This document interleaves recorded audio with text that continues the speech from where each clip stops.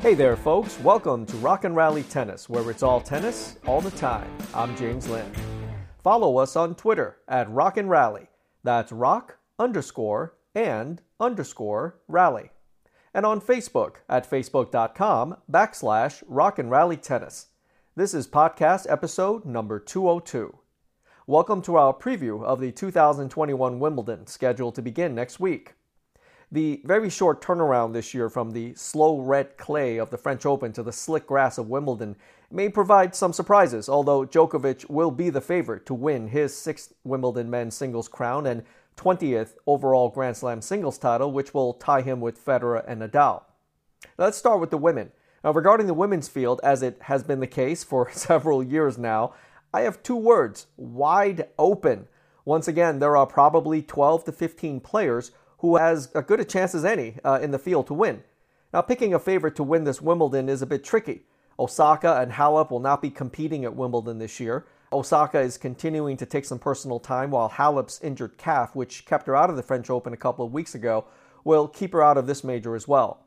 Now, despite the absence of Osaka and Halep, the field is absolutely stacked with familiar names from major champions like Serena, Barty, Kenin, Swiatek, Andreescu, Muguruza, and others, to those looking for their major breakthrough, like Sabalenka, Svitolina, Pliskova, Brady, Mertens, Gauff, and many others.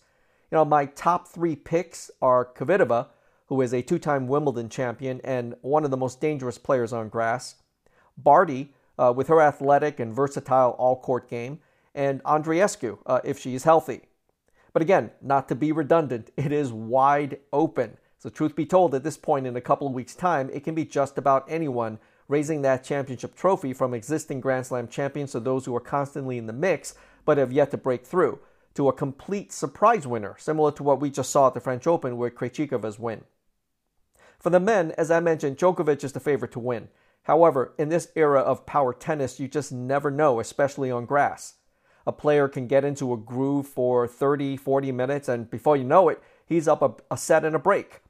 In 2016, we saw Djokovic get overpowered by Sam Querrey in the 3rd round.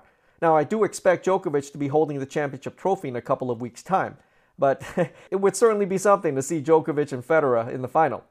And speaking of Federer, I'm not sure what to expect from him this time around. You know, he has not played a lot of matches since returning from his knee surgeries. Yeah, as we all know, he withdrew from the French Open after winning his 3rd round match and then lost in the early rounds to Auger-Aliassime in the tune-up grass tournament in Germany, at the tournament where he is a 10-time champion. Now, Federer may be turning 40 years old in a few weeks, but you know, if he is anywhere near top form, especially on grass, I believe he will be playing well into the 2nd week of the tournament, but we'll see.